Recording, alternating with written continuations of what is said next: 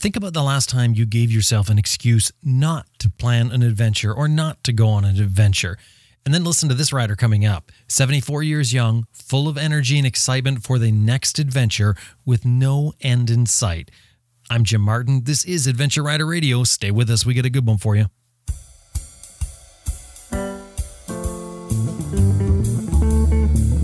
Hey, just a quick note before we get going. Our advertisers and your support make this show possible. It's just the two of us here at Adventure Rider Radio, myself and Elizabeth. It's our full-time job, but it's a labor of love. We love producing ARR and Raw because we hear from so many listeners about how it's affected them in a good way. And because we take great pride in the show, we only accept advertisers that are relevant and that provide what we feel are quality products and services, most of which we've tried and experienced ourselves. When we recommend something to you, we feel like we're telling a friend. So if you're in the market for something, please consider the companies that help make this possible. And when you do, let them know you heard them here on Adventure Rider Radio.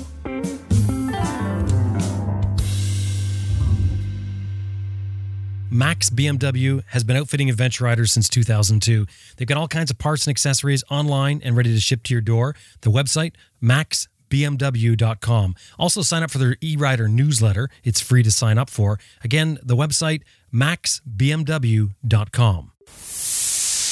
And Green Chili Adventure Gear, making American-made heavy-duty innovative luggage systems for all types of motorcycles. You can turn any dry bag into luggage using the strapping system. greenchiliadv.com.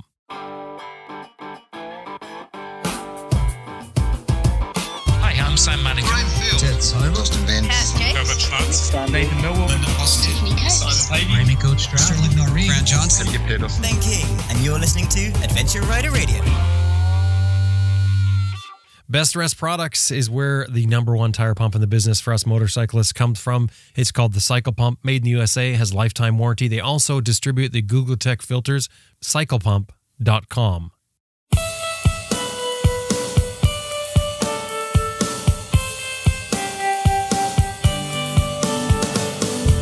Turning 74 years young next week, Linda Butherstone-Bick is full of energy and excitement for her next adventure, and there doesn't seem to be any end in sight.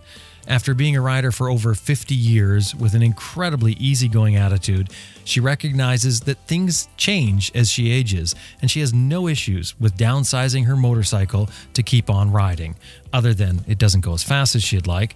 She's done a lot of traveling to a lot of continents, most of which has been to Malaysia, but she's got plans for another trip in the works right now. And while her trips might not be as long as they were in her younger years, she's still going strong on shorter adventures. And her views on riding and travel just might help you become a better traveler.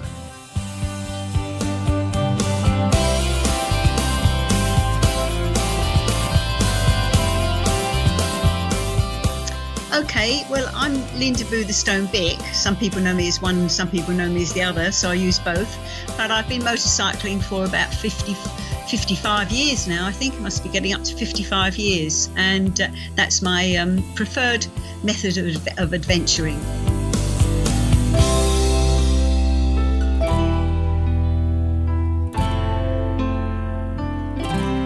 Linda, welcome back to Adventure Rider Radio. Thank you. Nice to be here. 55 years. That's a lot of adventuring. It is. What got you onto the bike to begin with?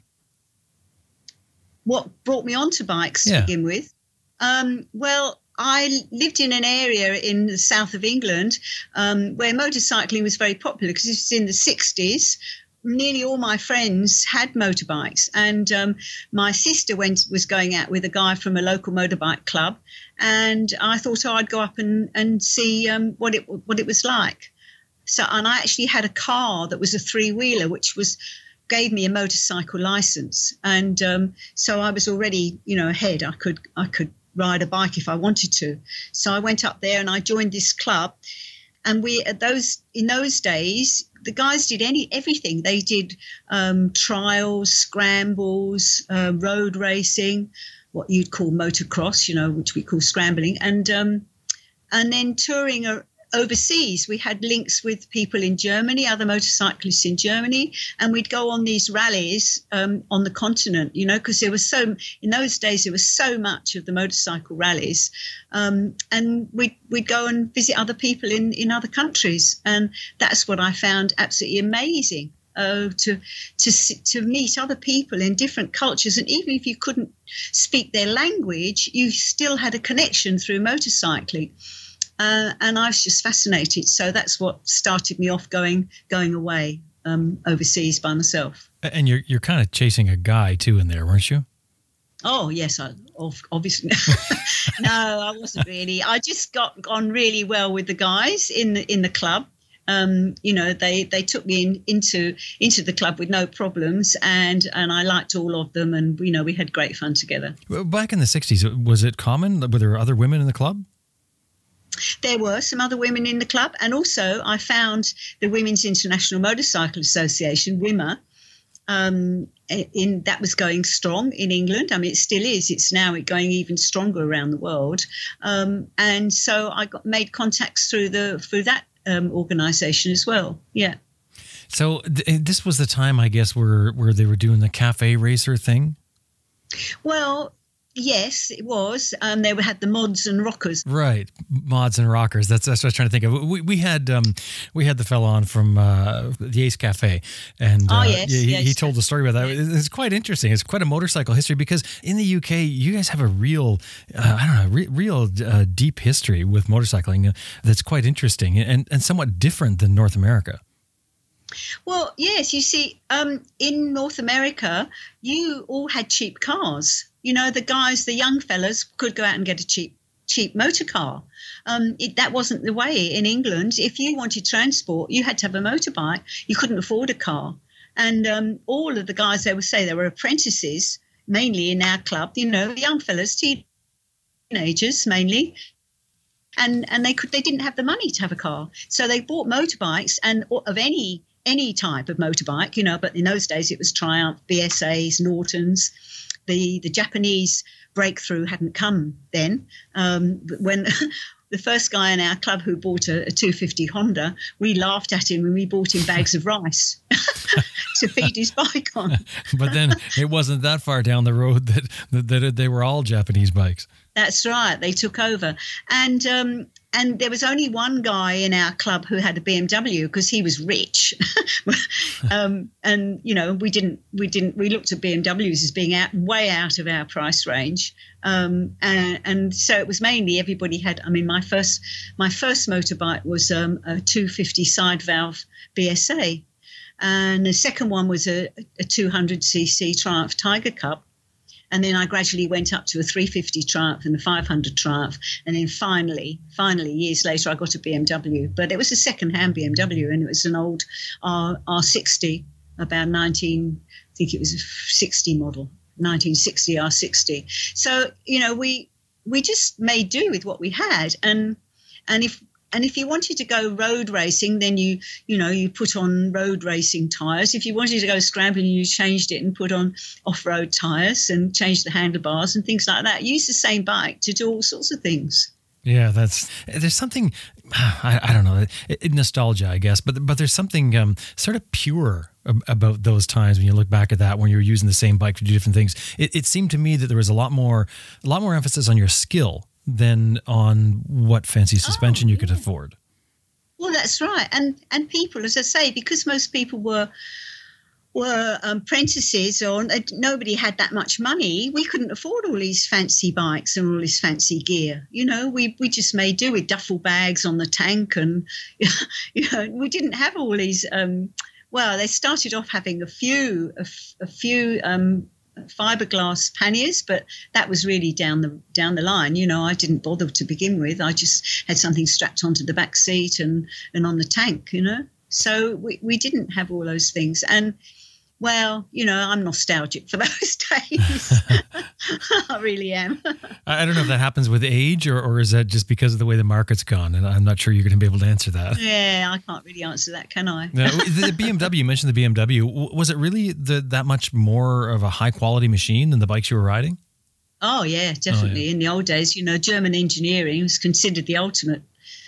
But not now. No, not now. You know, things have changed a lot. But back then, the bikes that you're talking about, you're riding, they're really sort of substandard. That's why the Japanese came in and really scooped the market, because they had a bike that that was reliable. I chuckle, but it's true. It was reliable. Well, it didn't leak oil like all the Triumphs and Beezers used to leak oil. Spent our weekends replacing gaskets, you know, leaking primary chains and things like that. So, it was different. You mentioned about you started traveling through this club. Did you, like, before you got into motorcycles, were you a traveler? Well, no, I got into motorcycles pretty quickly. I bought, I got on the road. I wanted to get a car as soon as I possibly could, as soon as I was of age to take a license. I took a car test, but say the original car I had actually only gave me a motorcycle license, but I took another one for a car. I wanted to travel around England, and I did. The first couple of years before I got a bike, I'd travel around England in my car because I just wanted to go exploring. Where did that come from? The desire to go exploring. What's that? I don't know. I really don't know. My parents weren't. They hadn't really. The only time they'd been out of the country was my father was in the RAF, and he had to go training in Canada, I believe. He went training in Canada, and then he was stationed in Egypt when he was flying, and that's the only time that he went out of the country. My mum didn't. Before they were married, she was stuck at home, and then as soon as he got back after the war, they started breeding. So they didn't go overseas. Not for a long time. Do you consider the motorcycle, like, are you a motorcyclist first or a traveler first? Oh, well, I don't know. I mean, probably a traveler. But I found out very quickly that motorcycling was the way to go. Was the easiest way to travel, the cheapest way to travel, and as I say, a lot of friendship. From people around. But you have that real deep love of motorcycles, I know. Yeah, well, I did, yeah, after I'd been around a bit. and things have progressed through the years. How old are you now? Am I allowed to ask that? Oh, you can. Actually, next week's my birthday, and I'll be 74. 74, and you're still riding now? Oh, yeah, definitely. Yeah, no problem. What's progressed for you? Because, the thing is, the reason I asked that, and you answer, well, of course I am. That's almost a silly question, but there's so many people that worry about riding past, 50, 60 sort of thing. They're thinking that maybe those years will be the end for them. What sort of progression have you had through the bikes that you've owned? Like, you started out with your 250s, and you went up from there, and I know you went back down. Can you sort of talk about that? Well, I went up to the BMWs. I had 600 BMWs for years. And then when I was doing my overland trip, 13 years ago now, 2005 to 2007, I wanted to ride from Spain over to Australia. And my old BMW, I had a 1978 R60/7. It was just too old. I used it all the time, but it was... to do a long trip like that, it really needed, it was going to be breaking down. It was going to be worn out. And it was also very thirsty with petrol and oil. So I decided to get another bike. And I met a couple of other Wimmer girls who had these, Suzuki DR 650.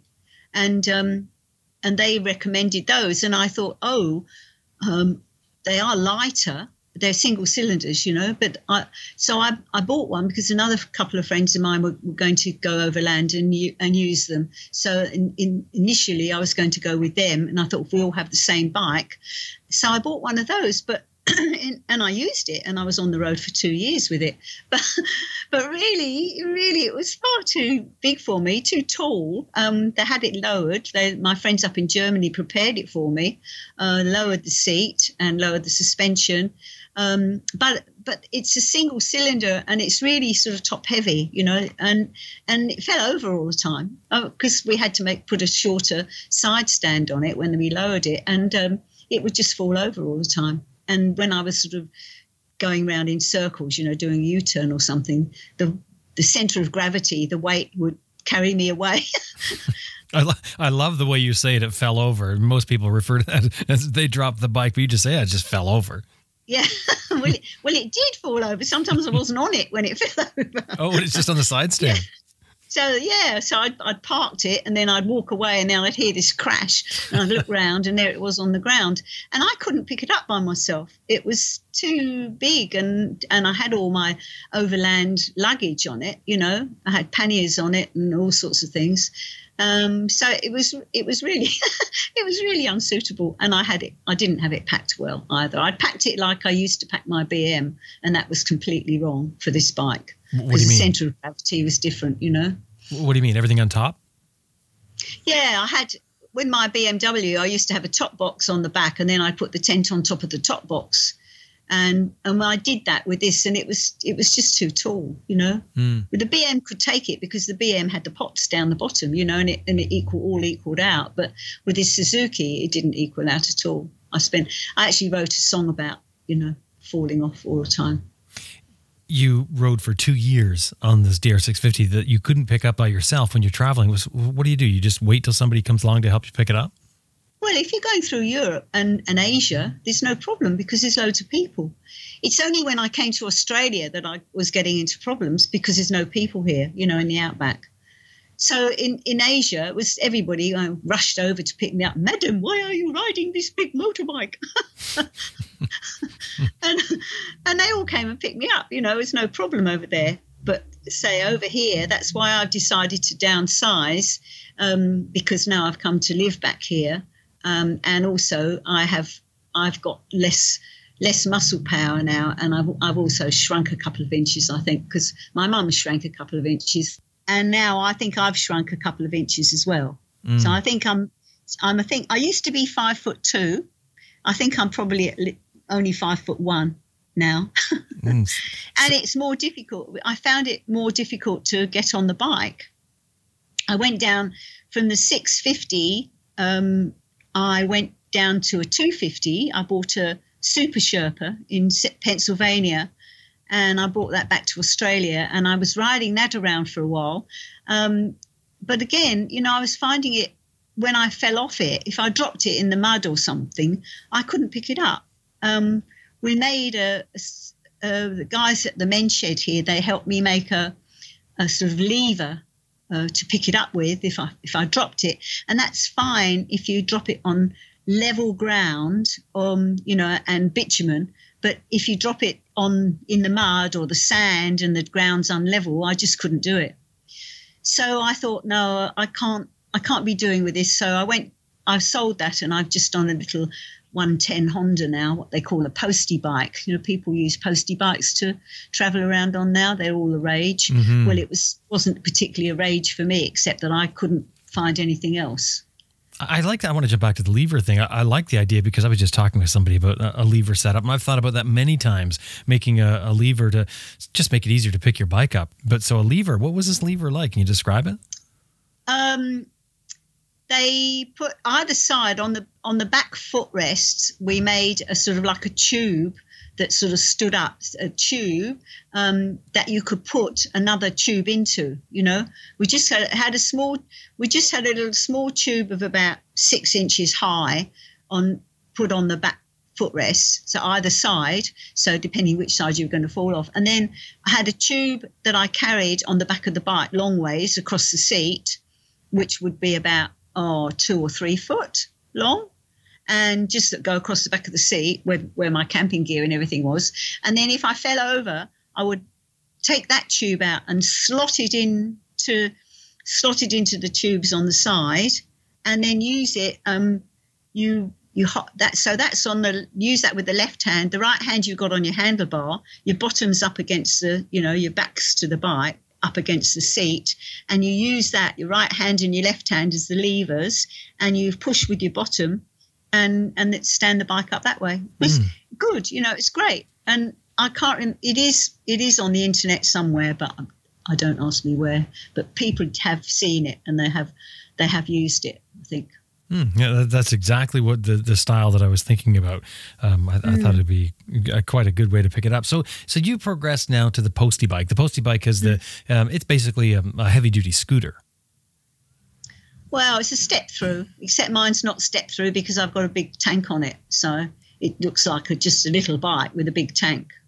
So I've got a 400 kilometre range now because I've got the normal tanks under the seat, and then I've got a tank put up off another Honda, which holds about 10 litres. The one under the seat holds about 6 litres, I think, and this one holds 10 litres. So it's got a big range. So is this reliable like a motorcycle for you? Yeah, very reliable. It's just too slow. I mean, they're not supposed to be for riding, across Australia. They're supposed to be riding around the local, the local suburbs delivering mail. Right. That's what they're made for.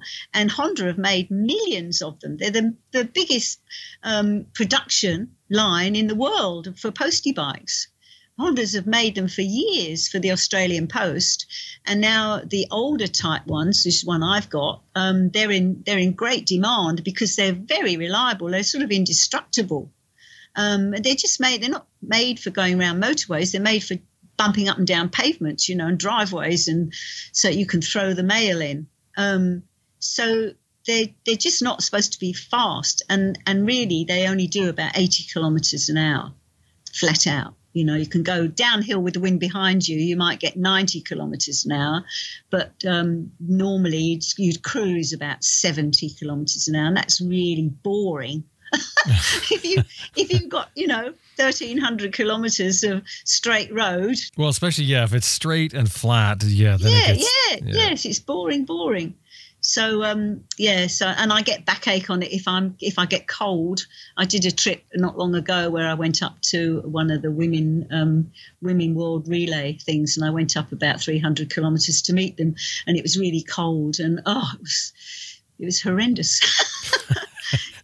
So you're not running heated gear on this, I assume? Yeah, I had all my gear on, but I just get colder these days. So So I'd rather have, when I go away, when I went over to South America a couple of years ago, I had it's 4 years ago now actually, I got a 125 Yamaha, and beautiful little bike, really lovely, which would sit on 100 kilometres an hour, no problem all day.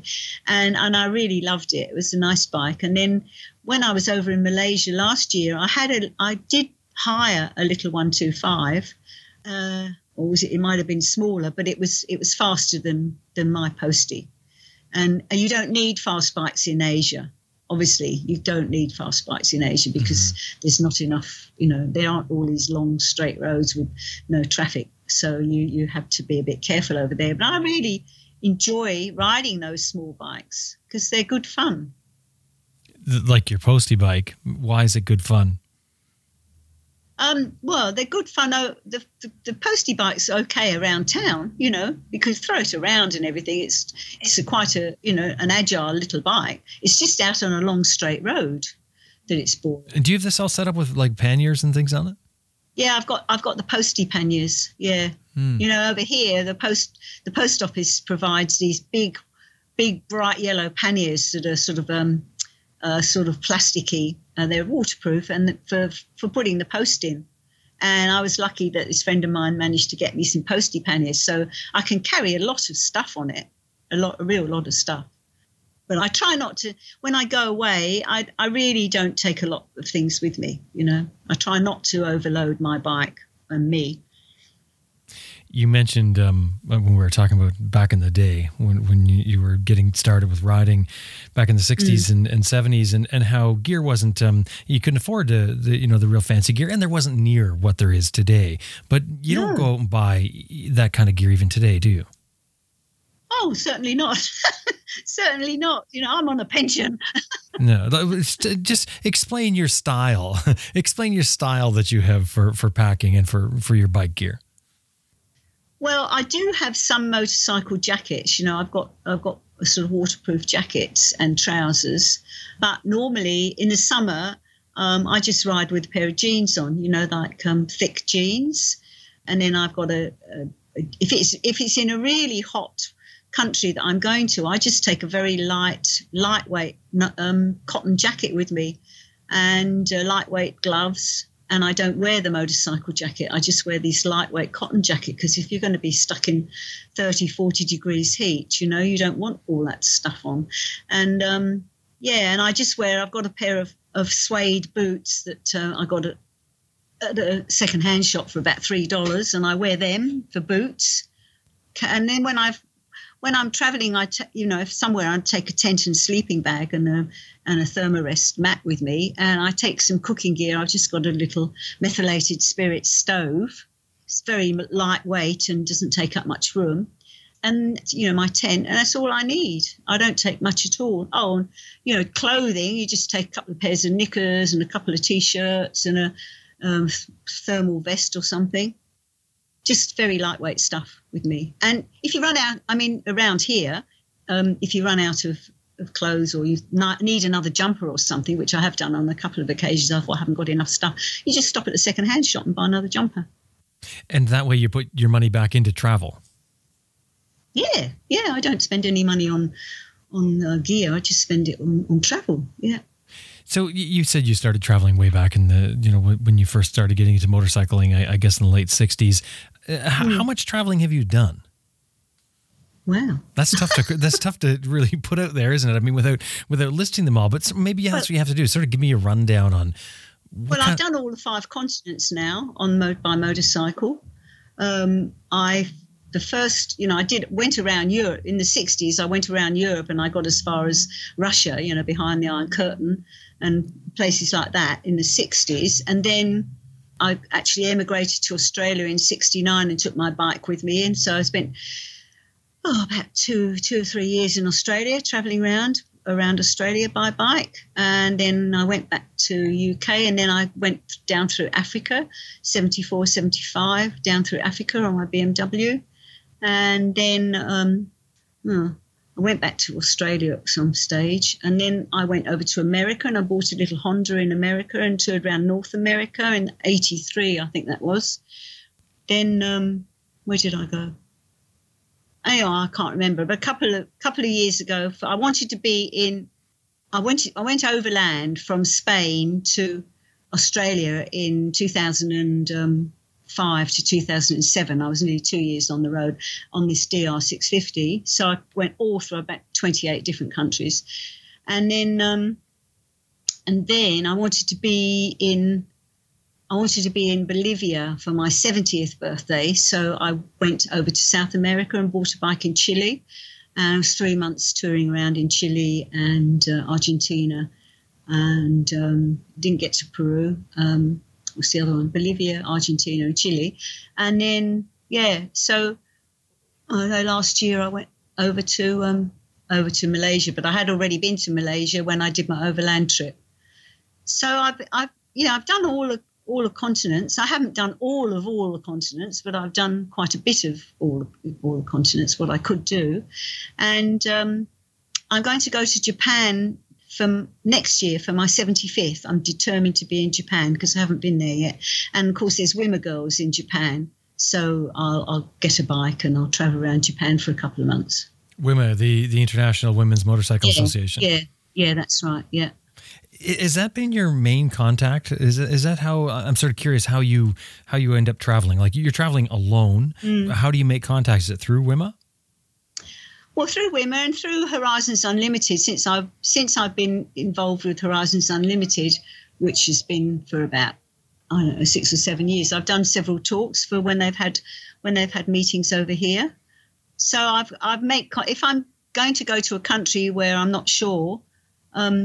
That's right. I went to Uganda the year before last. I went to Uganda, and I contacted an HU fellow in Kampala, and I asked him if he could help me buy a bike over there, and he said, "Yeah, no problem." So there weren't any Wimmer Girls in Uganda, but there was an HU contact. So through those, and I've got friends around the world because I've travelled, and I try and keep in contact with them. So when you're planning to do something, you've got somebody you can get a hold of and ask some questions. Yeah.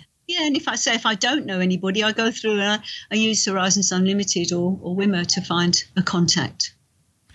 You sort of mentioned there that you went to Malaysia. That was last year. How long were you there for? I was just there for a month. Because I went mainly for this girl's birthday, and I just hired a bike for a month in Penang. I've got a few things to share with you on this break that we're going to take right now that may help you plan your next year, adventures. But stay with us, because when we come back, we got more to talk about with Linda, including her secret to moto travel. Stay with us. Well, the best way to become a better rider, to increase your skills, is to get professional instruction. Now, Moto Discovery has been doing adventure trips since 1981, so they've been around for a long time. They now have a rider training program called Immersion Training. Now, the idea here is, and this is really good, it's great to get a weekend of instruction, but you need to take that instruction and then build it into muscle memory. And that's the immersion part of what Moto Discovery's Immersion Training is all about. They first teach you the skills, then you head off and practice those skills on a real adventure, building what you've learned into muscle memory. And that's the key element right there. Muscle memory means you do it automatically. You don't have to think about it, because it's one thing to learn the skill and understand the mechanics behind it, but it's another to have it so it's automatic. So you don't have to think about it. You think about the other things you have to deal with. And to do it in a real world adventure, that gives you an adventure. It also gives you some dynamics to it. So you're not on a static course. You're out there in the real world dealing with what comes at you. And in this case, it's Moab, a fantastic place to do this in. 7 days, 6 nights. They've got dates in June and September. So it's best to book as fast as you can on this. Treat yourself for next year. Get yourself in training.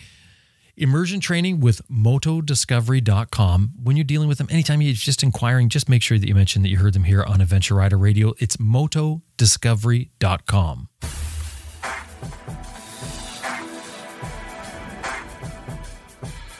Overland Expo is the biggest overland event in North America, where thousands of like-minded adventurers gather to talk and learn and exchange information and ideas, and to teach others what they've learned on the road, all in 3 days of intense fun. And I've heard so much great feedback about these shows. They've got a new venue that they added this year. So the first one coming up is May 15 to 17. That's in Arizona. The next one is the new venue. It's called Mountain West, Overland Expo Mountain West. It's in Loveland, Colorado, August 28th to 30th. And then the east one is in Arrington, Virginia in October, 9 to 11th of October. 3 days of overland travel immersion, including tons of motorcycle-specific presentations, exhibitors, instructions, skills courses. You can camp at the show. There's just so much going on here. Buy your tickets online, because there are none available at the gate. Overlandexpo.com is the website. Click on the show that you're interested in, the date you're interested in. You can also apply to present at the show. That's another way to attend. All available at the website. The website actually is very robust. They've added a lot of things in the past year or so to their website. Overlandexpo.com. Don't forget to throw in there that you heard them on Adventure Rider Radio. I don't know if you're hearing it exactly the way I am. Maybe it's because I'm working on the show and I'm doing the editing and stuff, but I do notice that every time we're talking about riding and riding skills, the thing that often comes up, that's often referenced, even just in a casual way, is that connection between your foot and the motorcycle. And I can't stress it enough. I ride on IMS pegs. If you want a quality peg, go to a company that has been around since 1976, a company that puts all their pedigree and all their knowledge into making a foot peg that can withstand not only what we can throw at it as adventure riders, but what a racer can throw at it. And they've got a full line of pegs right on from their ADV 1 and 2, which are beautiful foot pegs for people who like to ride fire roads and long distances. They're comfortable on the highway, yet give you great traction for some dirt riding, right on down to their more aggressive, smaller foot pegs. The website is imsproducts.com, and anytime you're dealing with them, just throw in there that you heard them here on Adventure Rider Radio.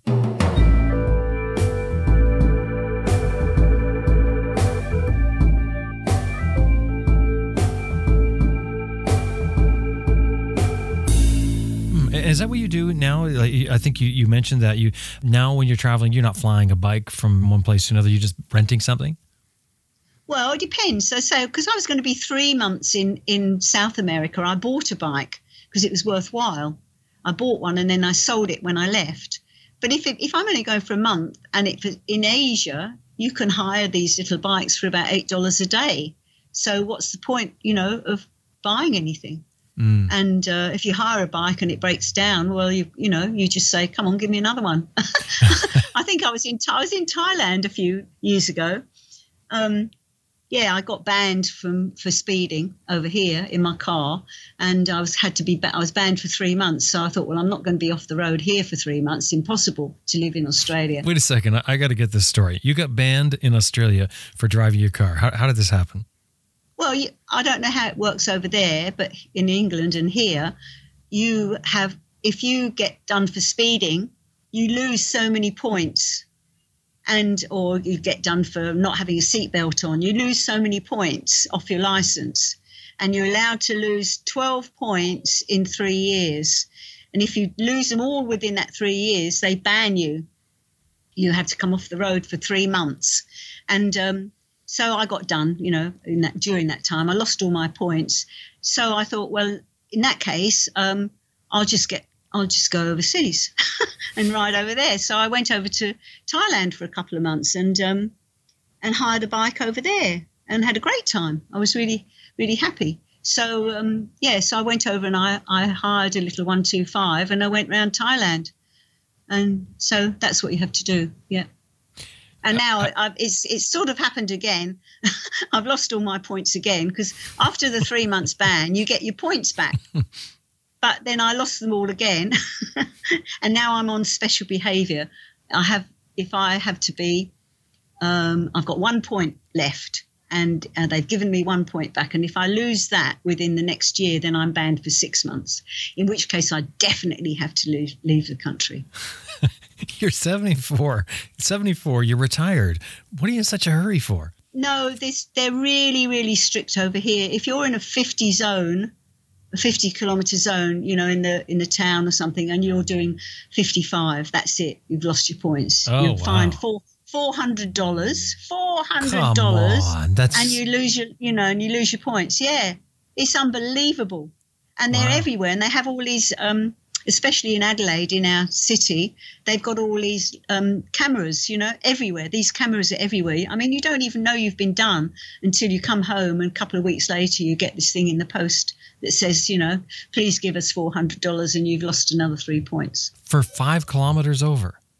Yeah, anything. Yeah, it's unbelievable. I mean, I went around, I've been all the way around the world for driving for 50 years, 55 years, and it's only in South Australia in the last 6 years that I've been caught, Have they stepped it up in just recent years? Yeah, they have. They have, and they've put the fines up, and they've got more cameras around. So you've got to be very careful here. Well, I've really learned something here. I hadn't thought of that before. If I lose my license in my country, I just go to another country while I have my license suspended and then come back. I like this. This is good. Yeah, good idea, eh? Yeah. But I must be careful. I really must be careful. Because I need my car. Because I'm a musician. I have to carry all my instruments around with me, and I can't do that on the motorbike. And I can't do it. You lose your license, you lose the car, and you lose the bike. You can't drive either of them. Is the car a fairly new thing for you? No. I've had always had cars. Always. So the bike's a secondary thing for you. Yeah. Yeah. You were to Malaysia before. This was your return trip sort of to Malaysia. How do you figure out where you're going to stay?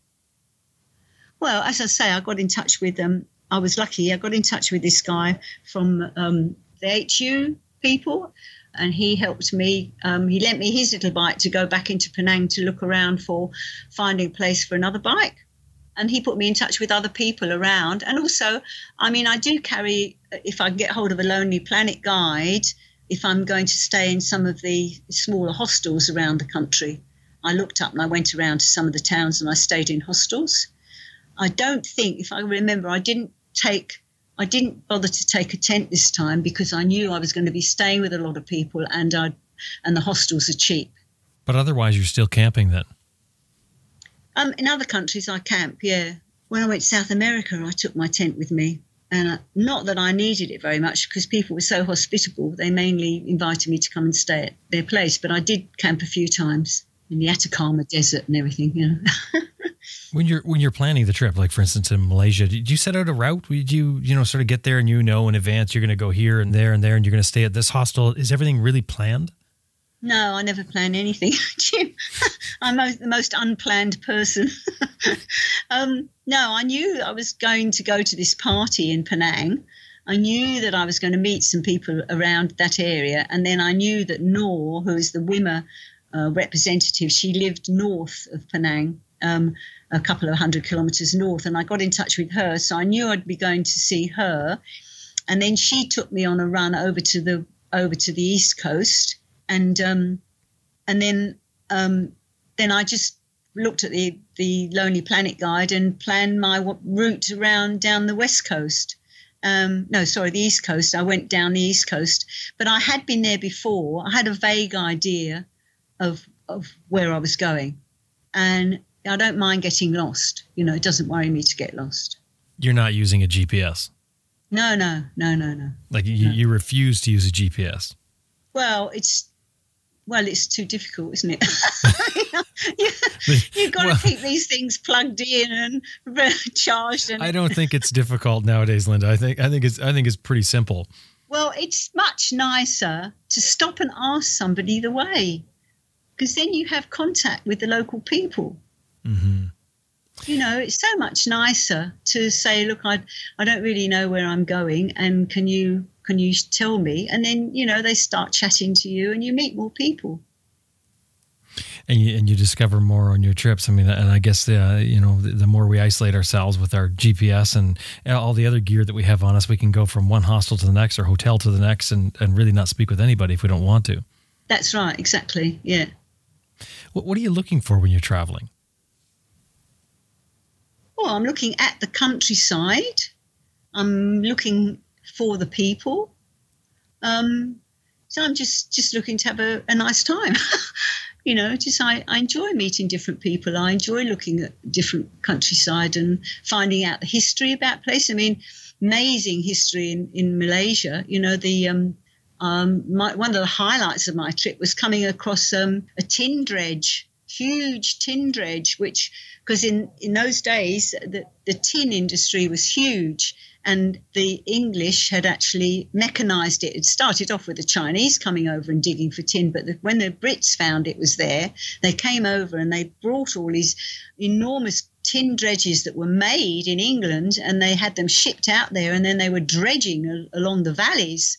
And, of course, rubber as well, rubber plantations they had in those days. So finding all the remnants of this old, sort of the time when the Brits were there and this whole different culture going on was amazing. I just love finding out about history of places. How do you find this place when you hear about this old tin? I think you call it tinnerage. Tin dredge, a dredge when they dredged up the. No, I did look in the Lonely Planet guide. Gives you an idea of things to go and have a look at. And you can ask, if there are any information centres, which is sometimes the hostels that you stay in. If they're geared up for tourists, they will tell you the local things to see. I mean, down near Ipoh, there are a lot of caves. They're sort of Buddhist caves and things like that. It's amazing, just absolutely amazing. What the things that you can find, and you just have to ask, because I'm not backward in coming forward and asking about things and finding my way around at all. Because I'm a sort of fairly non-threatening person to look at. They might find a bit different later, but no, I'm just a little, I'm a little grey-haired old lady, who's going to be worried about talking to me? Well, you're not that old, Linda. You're only 74. Come on now. Yeah, The Lonely Planet guide, I hear some people just, absolutely hate that because it's overrun. Every place you go to that's listed in there is overrun. Do you find that? Well, I agree with you, but I'm not really worried about, I'm not following it slavishly. If I find I haven't got anybody to stay with in a place and I need a hotel or, a guest house, I don't stay in hotels, but somewhere cheap, then I look in the guide to see what I can find. And sometimes I've gone to one I think in Thailand I used it a bit, and I went to one and then I didn't like the place. So once I'd stayed the night and I was in the town and I'd sussed out the town, I'd walk around the town and then I'd find somewhere else to go, you know. But if you're coming into a town in the afternoon, you've got to find somewhere to stay that night. You just go to somewhere where you can spend the night and then you can look around later. So when you come into a town, do you have a method that you use each time to find the place to stay? I mean, it depends on the time of the day. If it's during the time of the day and there is an information centre there, some of them have them, some of them don't. Obviously, it depends which country you're in. I can go to an information centre and find, get a map, and I can ask them, you know, where are there any cheap places to stay, or if there's a campsite. It depends, you know, it just depends on where I am. Or otherwise, I have, if I've got the Lonely Planet guide with me and it gives me some idea of cheap places to stay, then I'll look at that and find that out. Yeah. If I was to ask what you think the keys are to successful travel for motorcyclists, for people who are looking to do the same sort of things that you do, would you have some, and what would they be? Well, a lot of people are sort of worried about going to strange places because they don't speak the language and they don't know if their bike's going to break down and all this sort of thing. I think you've got to go with a positive attitude. You've got to go with the attitude that everything's going to be okay. And if it isn't okay, they'll find somebody to help them. And you've got to be kind to other people and be outgoing with other people. Having a smile on your face really helps. I think, I wrote that book called Into Africa with a Smile. You've just got to have belief in other people and not be frightened of them. A lot of people are really frightened of Islam, you know. I mean, I had the most amazing time when I was in Iran and Pakistan. They were so good to me.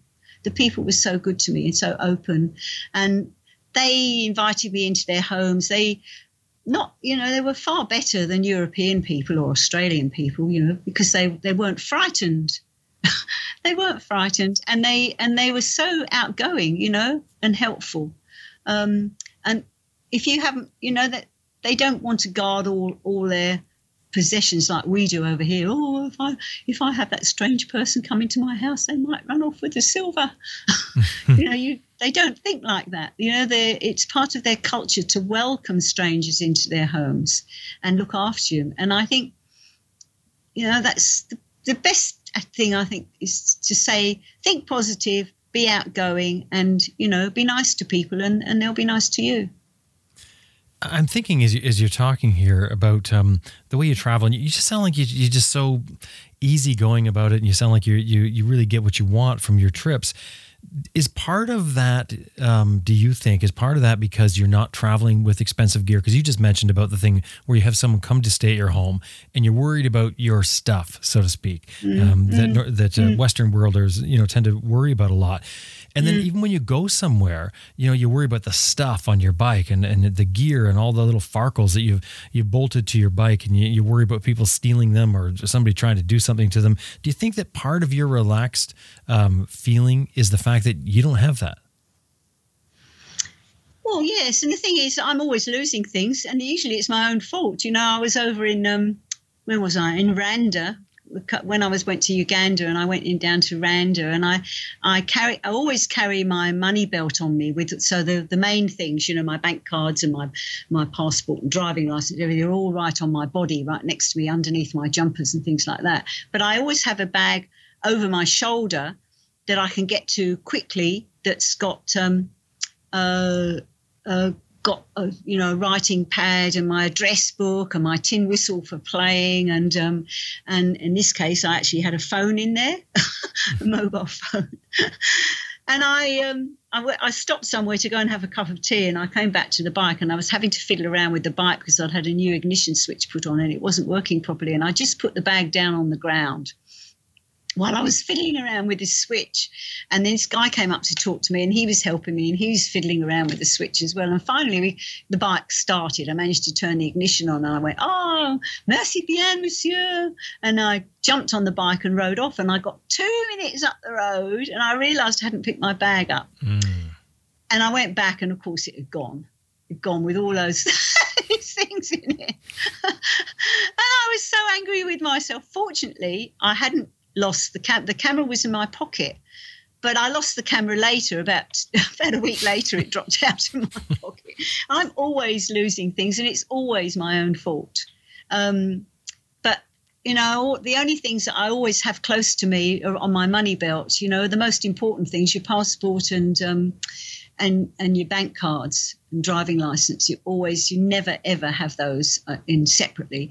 But everything else, you can always replace it, It's, I had to go and buy something while I was over there. I had to go and buy a new bag. I had to go into a shop and buy a new bag to put things in, But I've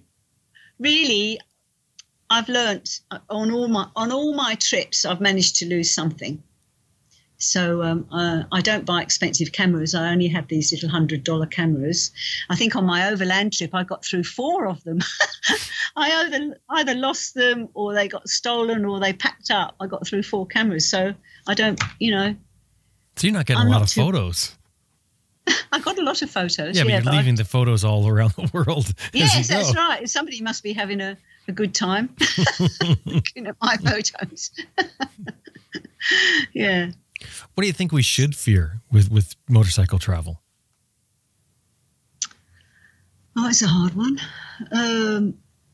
I think you've got to fear yourself, and in that respect, I would say that when I did my overland trip, and I was nearly 2 years on the road, by the time I finished the trip and arrived in Northern Australia, I was a physical and mental wreck. And, I just wasn't even thinking straight by the time I got there. If you've got to look after yourself, and you've got to give yourself sufficient rest, and it doesn't worry me what I eat, but some people are a bit finicky about what they eat. But you've got to look after your health and your mental health. So you've got to fear yourself in that respect, because whatever you do, it's your decisions that make or break a trip. So really, you have to be very careful about the way you think about things. How do you mean? Talk more about that. Oh. Well, for instance, you said you were an emotional wreck. Why?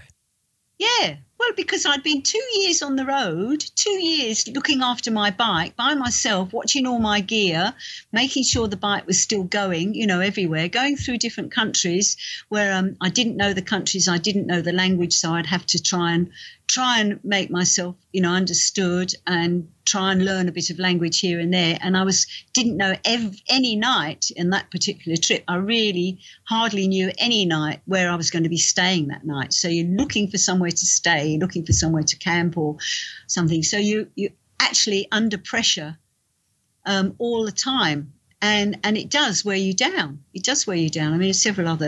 I actually did a talk at the HU last year sometime about the psychology of long-distance riding, and talked to different people about, how they've done it, how they prepare for it. And and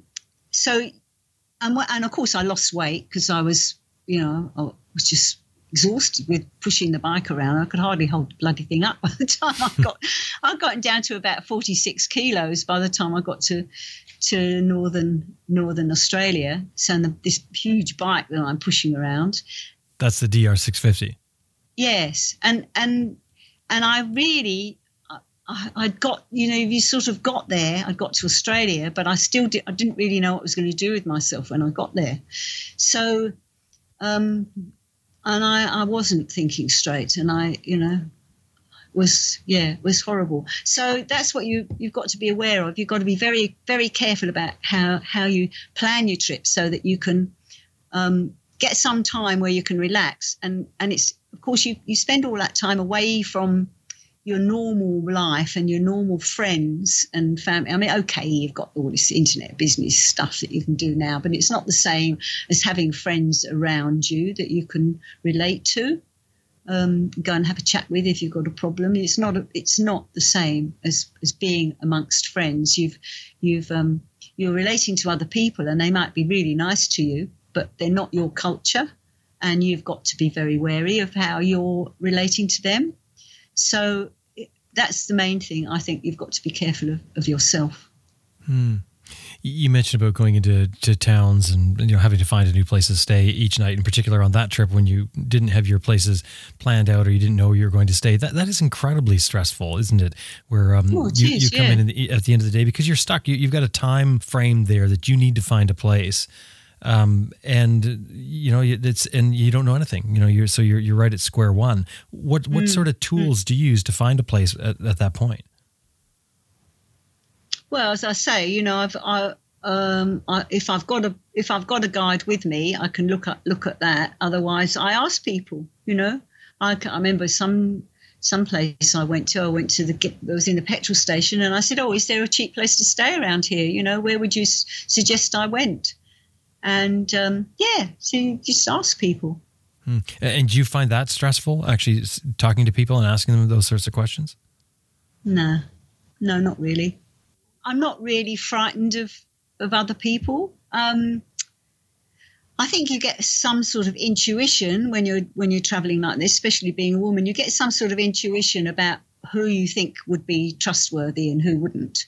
And if you feel uncomfortable, then you just move away. And especially, that's what I think. When you've got your own transport, you're lucky to have your own transport because you can go away. If you don't like a place, if you don't like what's happening, you just jump on the bike and go and find somewhere else. Not like you came in on a bus or something and you're stuck there. No, a bus, or if you're hitchhiking, you're reliant on other people. You're reliant on, and you can't get away from that situation. And that's why I've always liked having my own transport, be it a car or a motorbike. Then if I don't feel comfortable, I just go. Do you find when you're in countries where you're visibly a tourist, do you find that to be an advantage or a disadvantage?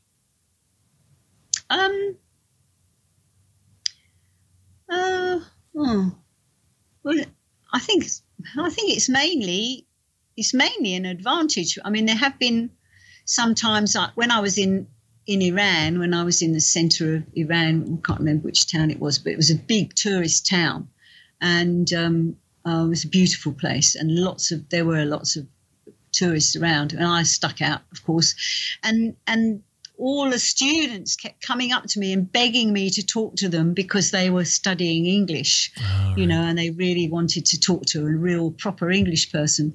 And that just became a bit of a hassle in the end because I'm trying to walk around this town and do my own sightseeing and I'm having to be polite to these kids, but I didn't want to spend hours sitting and talking to them.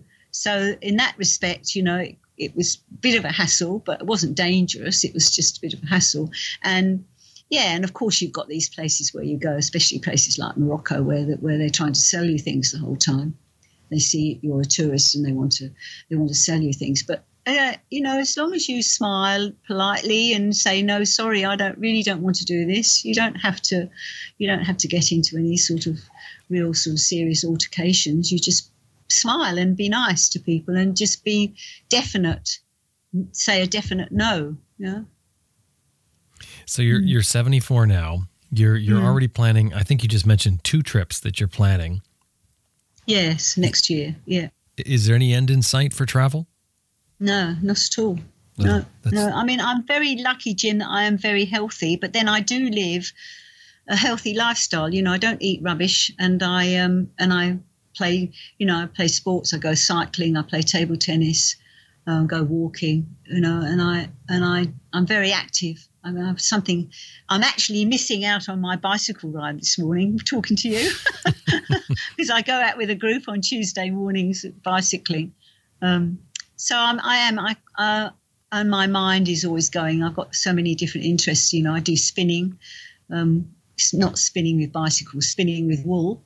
I belong to an art group. I was away last weekend on an art retreat for a weekend. So I've got lots of different interests. And so, a great group of friends here. But I'm very, very happy when people come and visit me here. Any of the Horizons Unlimited, I'm in on their list if they want to come and stay with me in Port Lincoln, and I show them around. I'm quite happy to have people come and stay with me.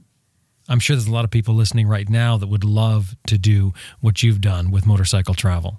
Well, anybody can, you can. You just decide to do it. I've just done it all my life, and it's sort of natural for me. But I realise that I have done a lot more travelling than a lot of people. But it's still possible. I mean, there's so many people are writing books now about and getting them published about where they've been, and so there's lots of information around, lots of information about travelling, and possibility with the internet of talking to people and asking them and getting information. It's much easier now. I mean, when I went down through Africa in '74, there was no such thing as Lonely Planet or any information at all, really.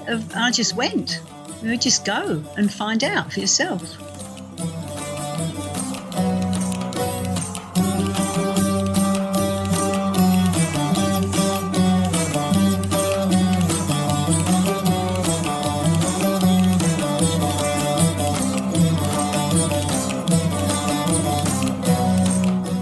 I always enjoy chatting with Linda. I find her such an inspiration.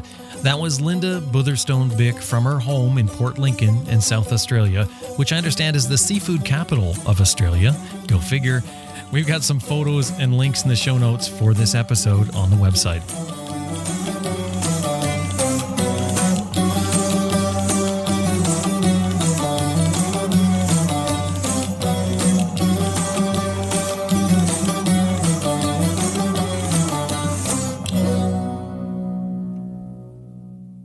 I just want to remind you that this episode has been brought to you in part by Max BMW Motorcycles at www.maxbmw.com.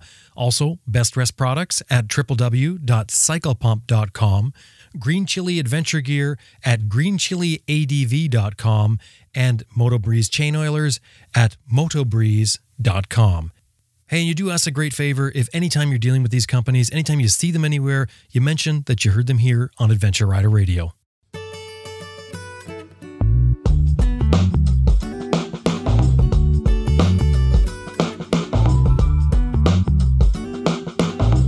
Well, that about wraps up another episode of Adventure Rider Radio. Thank you very much for listening and being a part of Adventure Rider Radio. Thank you to Elizabeth Martin, our producer for the show. And remember, you can get all of our episodes, anywhere you find podcasts. But we have another show called ARR Raw. If you're not listening to it already, you should probably check it out.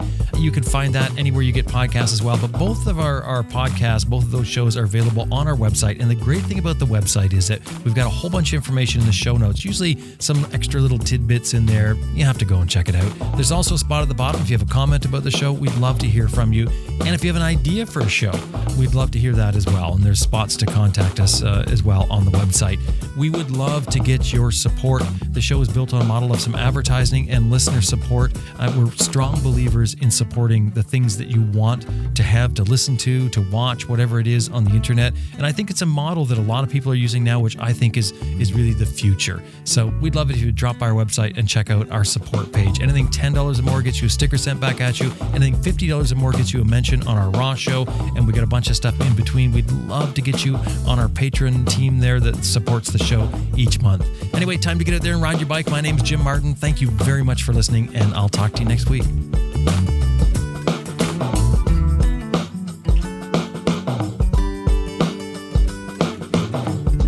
This is Jim Hyde with Rawhide Adventures, and you're listening to Adventure Rider Radio.